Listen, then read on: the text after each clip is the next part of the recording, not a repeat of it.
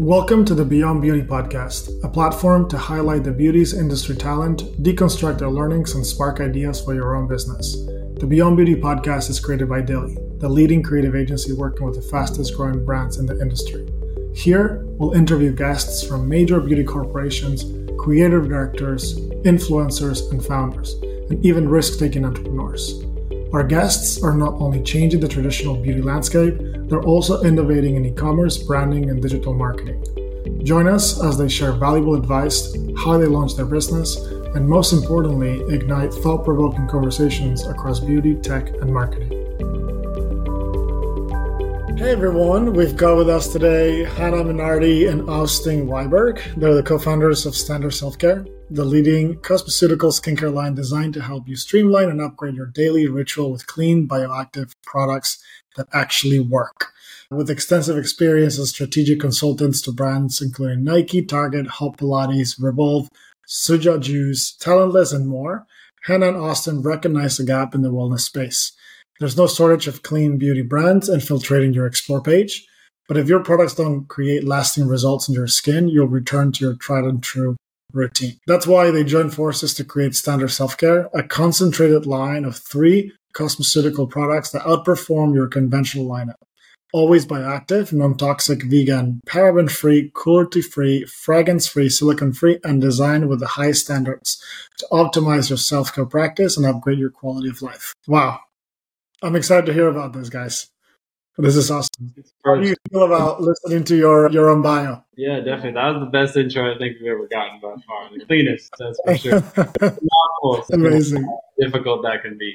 Yeah. Let's go back a little bit. I'd love to hear about how you guys met. Where did this whole thing started? What was the inception story? I checked your profiles. I saw that you both went to Loyola Marymount. Why don't you take us through a little bit of where everything started? We both, like you just said, we went to LMU together and we met in college. We were both kind of part of a similar kind of friend group who was in school but already was carving a career path for themselves, involved in a lot of startups.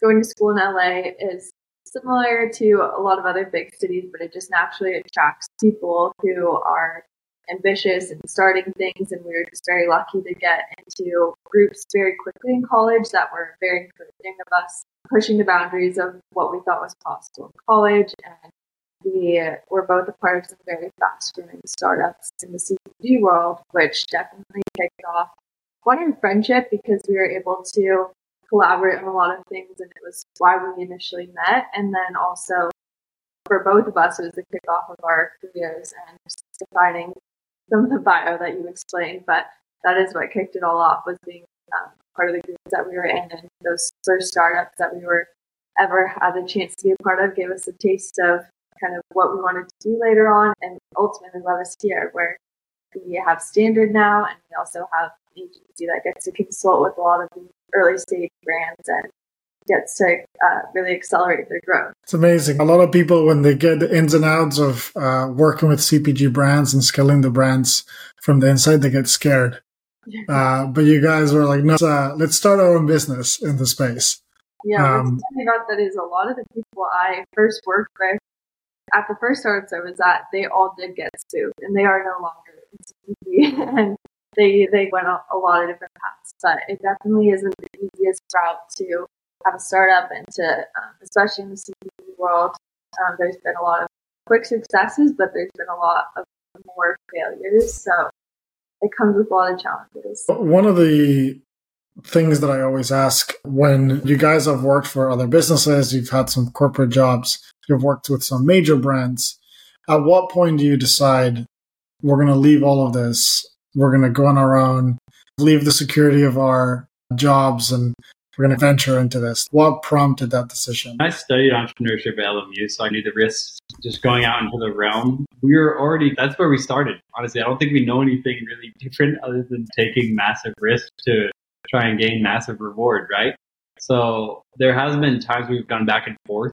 A lot of that kind of has to do with our learning curves, I would say. Okay, we might not know as much as we originally thought, considering we were fresh out of college. We had like 2 years of experience working with these startups. When I really knew is when I felt like the structure of my mind changed around business and realizing like you might be part of a business. Specifically when I was like working at Talentless with clothing, right? That's when I gained a lot of my Shopify knowledge and had a mentor that kind of challenged me to learn as much as possible. Whereas before that, I would say I thought I already knew it all, right? Because you go through college and you're like, oh, look, I'm this young kid. I know everything about the world. I know everything finally out of college.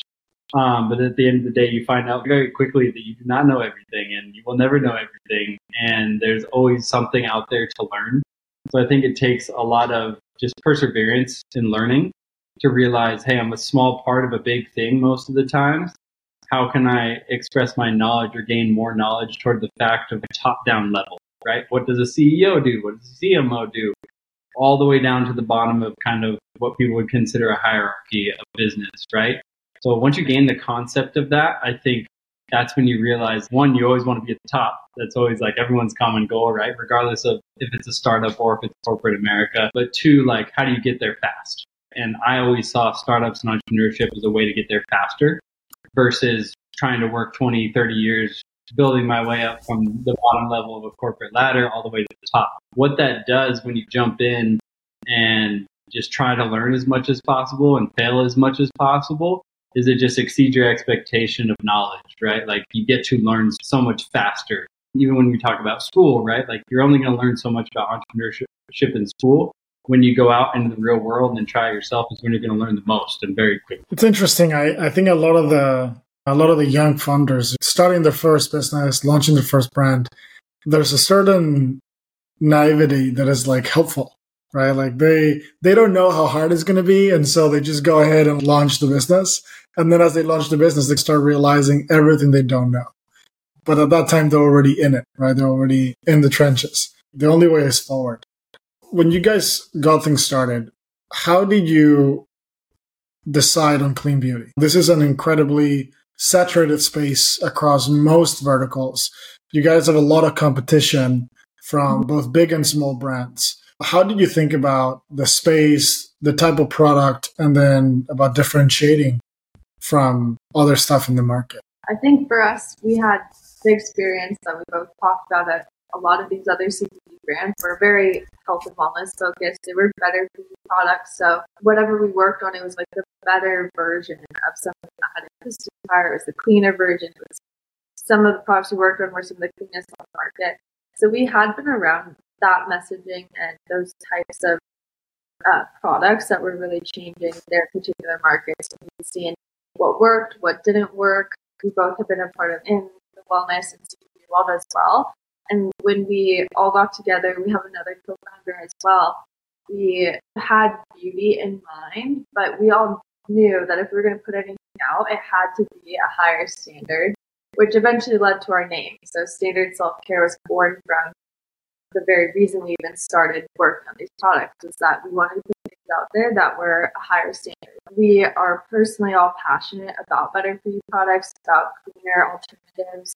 Our other co-founder, his family is all from India, and they use a lot of very naturally derived ingredients and products that are not very common here for us both as well. Our families are just very conscious about the products that we're using, the things that we're eating, and as a personal passion, we wanted to put out products. Then we had also seen in the clean realm, whether it's through beauty products or the foods that you're eating, if the products that you're using or ingesting, they're not actually bettering your life in some way, then you're going to go back to whatever your tried and true previous products were. So especially for beauty, and everyone knows that for clean deodorants, toothpaste, beauty products, if they're not hitting the mark as your other products that you make for years, you're going to keep going back. So for us to try to tackle that clean market, we weren't unaware. There's many other brands that exist, but we knew we had to make it better and comparable clean version of products that people already love.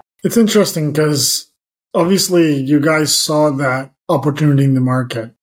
I'm wondering, like, how do you communicate that in your distribution? Tell a client that comes across your product for the first time, hey, this is a higher quality product. Most of us, when we go and buy skincare, we're not very sophisticated, right? A lot of the times the packaging speaks for itself. You trust and look at the things that look more high-end, but most people don't even stop and look at ingredients or a key ingredient list. How did you guys think about communicating that so the customer understands why you're higher quality? funny that you said that because I think that's actually where we started too in the brand. Hannah said we looked at all the other brands out there and we said, what are they missing? And what they're really missing is a very holistic view of health in our opinion. Whereas one, you might have vegan skincare, another brand, you might have non-toxic skincare and so on and so forth.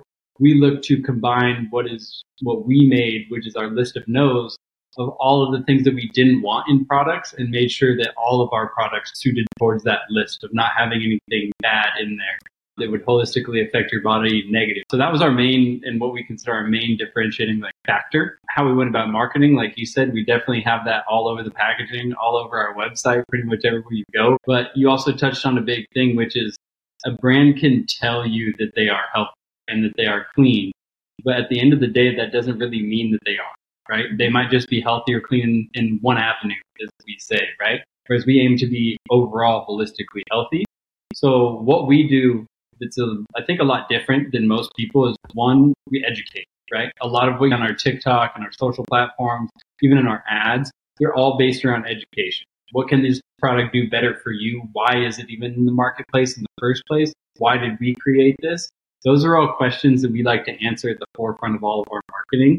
And I think that's hugely crucial because, like you said, not a lot of people look at the ingredients sometimes, right? Even though our product's built for a more health-conscious consumer, we still realize that no one knows everything. Back to my original statement, where we need to educate the consumer so they make the right choice in the first place. We're not saying we're the only brand out there. We're just saying, here's healthy choices. Here's ingredients to stay away from because they do this. They clog your pores. They're hormone disrupting ingredients. So we have strayed away from all of these ingredients. Technically speaking, that's why you should choose us over another brand. On the packaging as well, I think a lot of the look of our packaging is also very derived from our prior experience actually in the food realm and wanting to make it as transparent as possible. It is hard with ingredient lists for skincare. But we tried to hero which ingredients were the hero ingredients of that formula and then also why. So all of our packaging has the why of our hero ingredients. And then on our website and through Austin saying our marketing channels, we try to dive deeper on all of the ingredients that you know.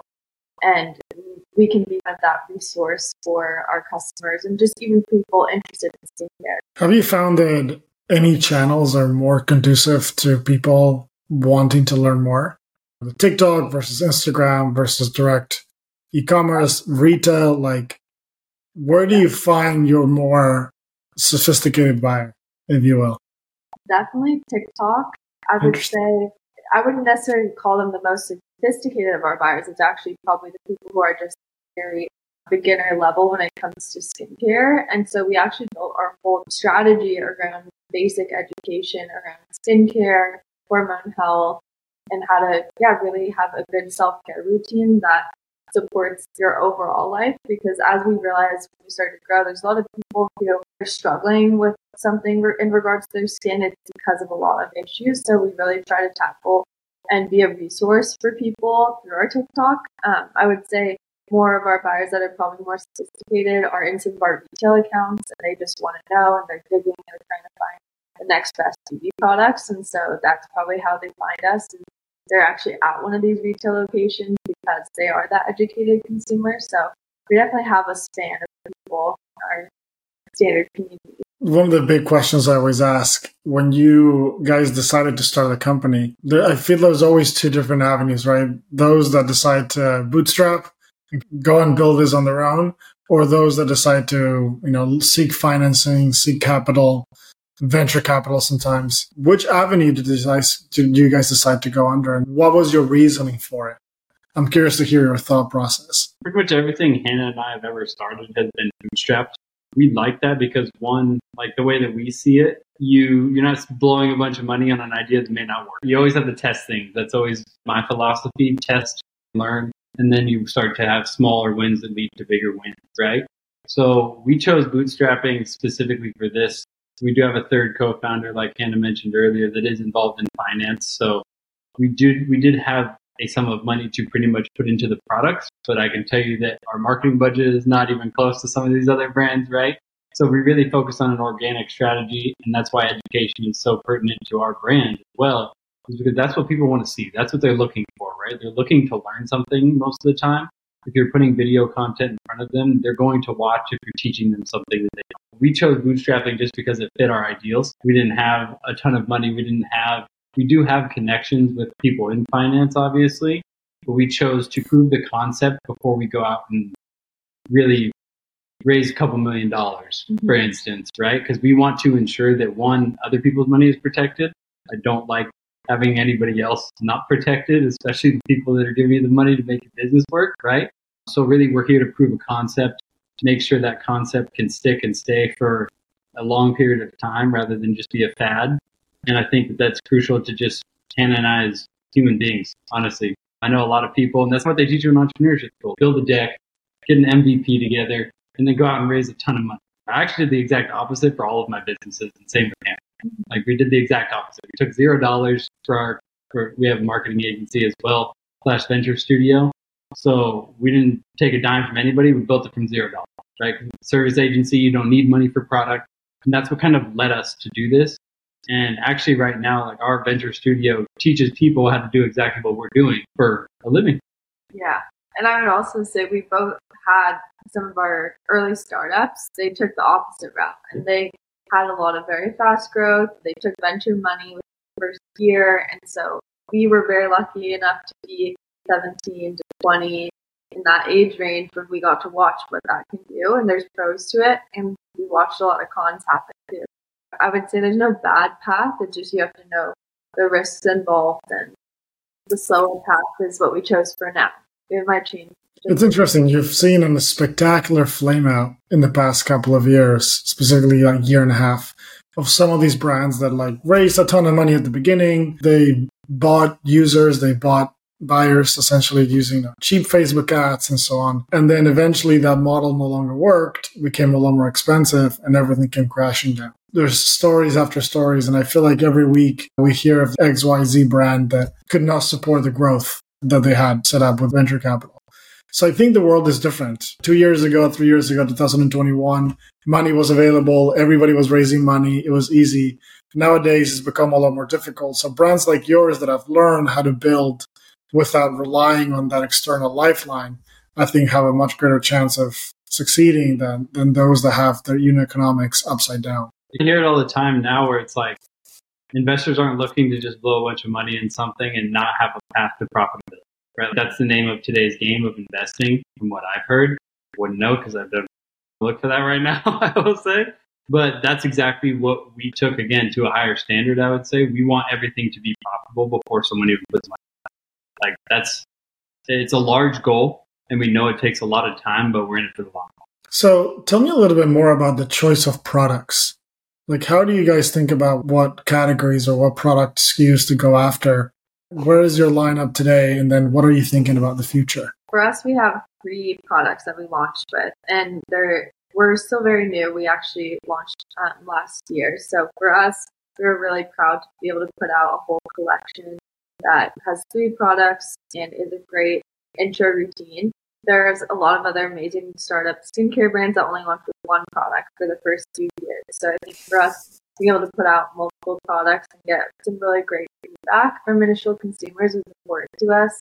We have a cleansing balm, which is our take on a gentle cleanser and a remover. We have a daily moisturizer, which we think is just a great staple for anyone's routine. And we have an eye cream that we have modeled after a La Mer eye cream that I was always obsessed with, but wanted a clean version of. And so it's very anti-aging and targeted treatment, actually. And so the other basis of our brand is that it's a neutral brand. We wanted it to be able to be used by anyone and be pretty neutral for our first 2 products as far as skin types. So 2 of our 3 co-founders are men and then me. So we wanted it to be something that anyone could pick up and feel comfortable with the packaging and the actual product.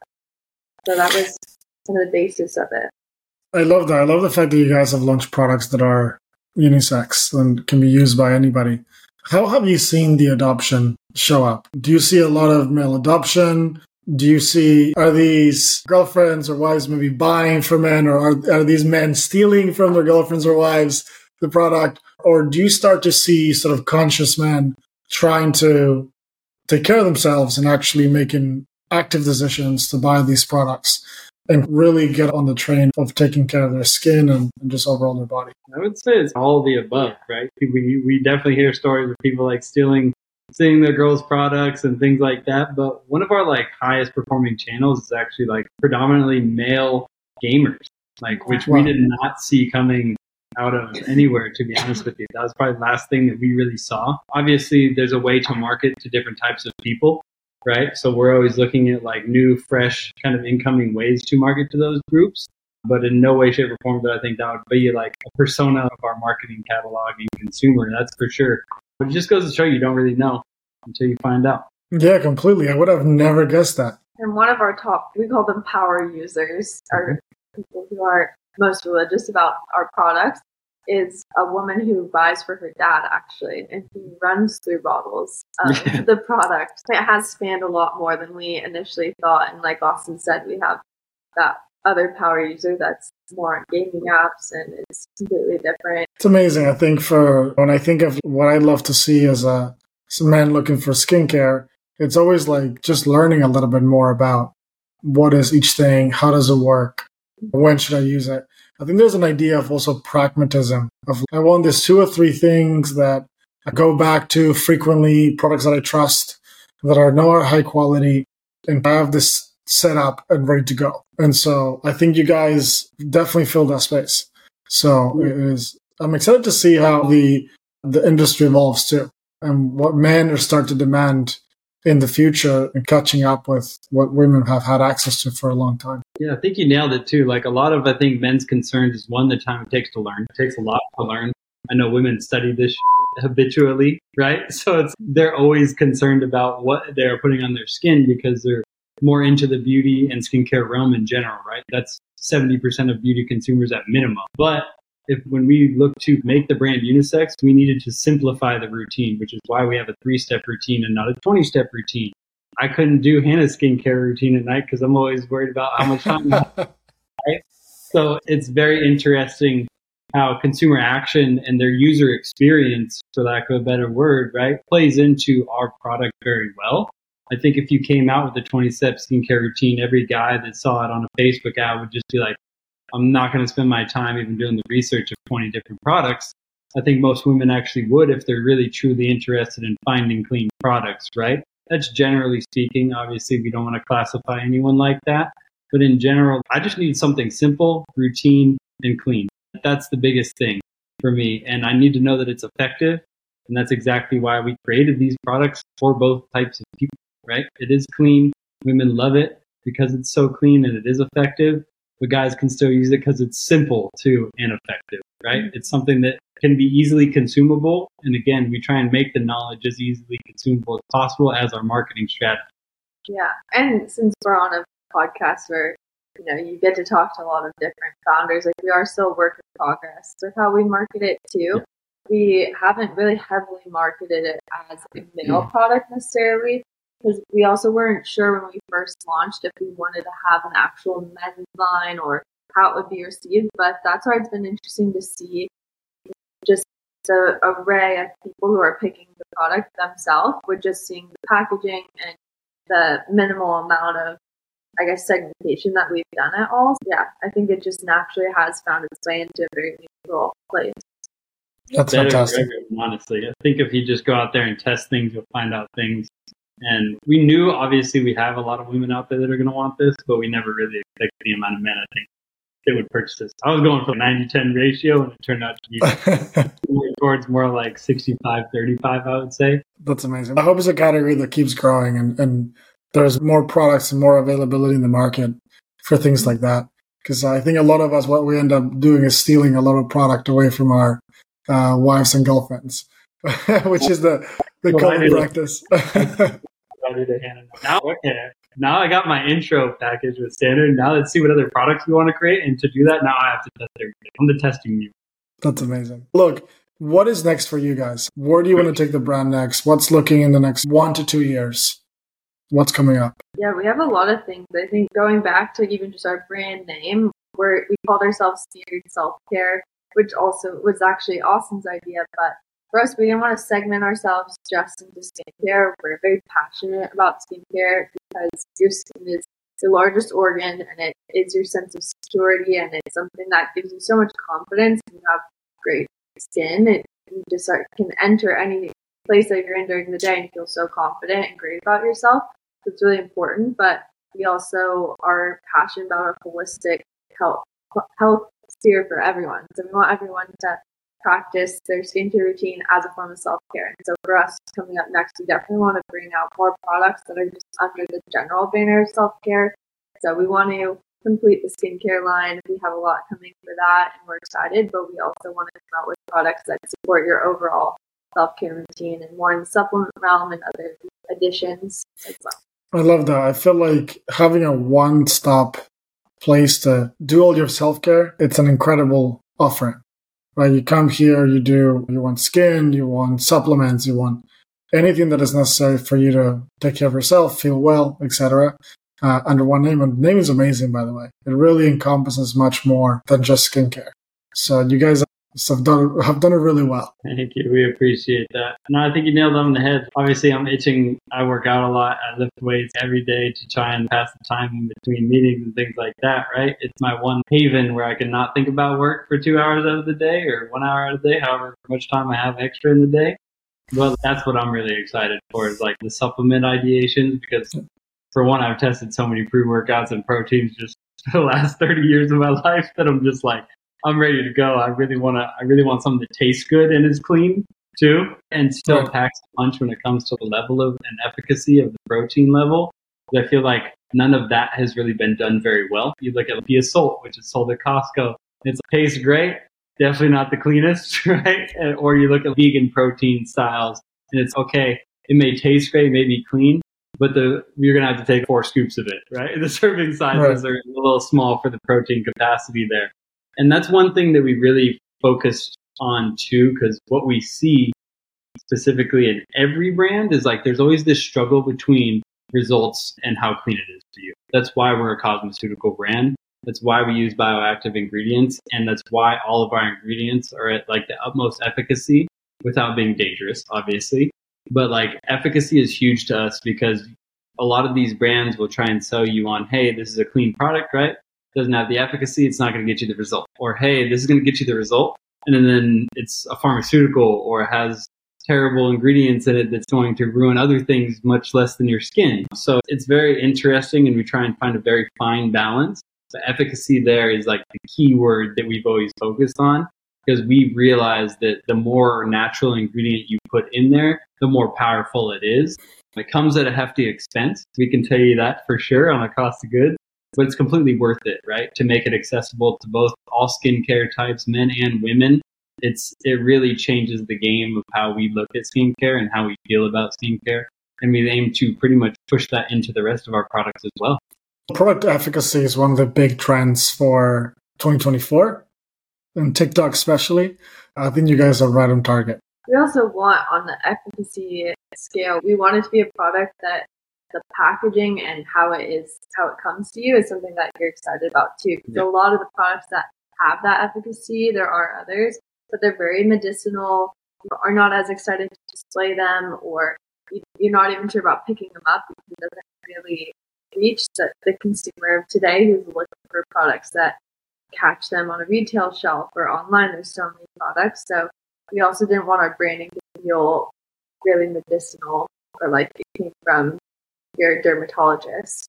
Exactly. Something more accessible too. Exactly. We think of it as like art that you can leave on your bathroom counter, honestly. So where can people find you guys? Like, where can they find the brand? Where can they find you? Yeah, so our social handles are all just at Standard Self-Care. We're on every platform, but we're very active on Instagram and TikTok. And then our website is just standardselfcare.com.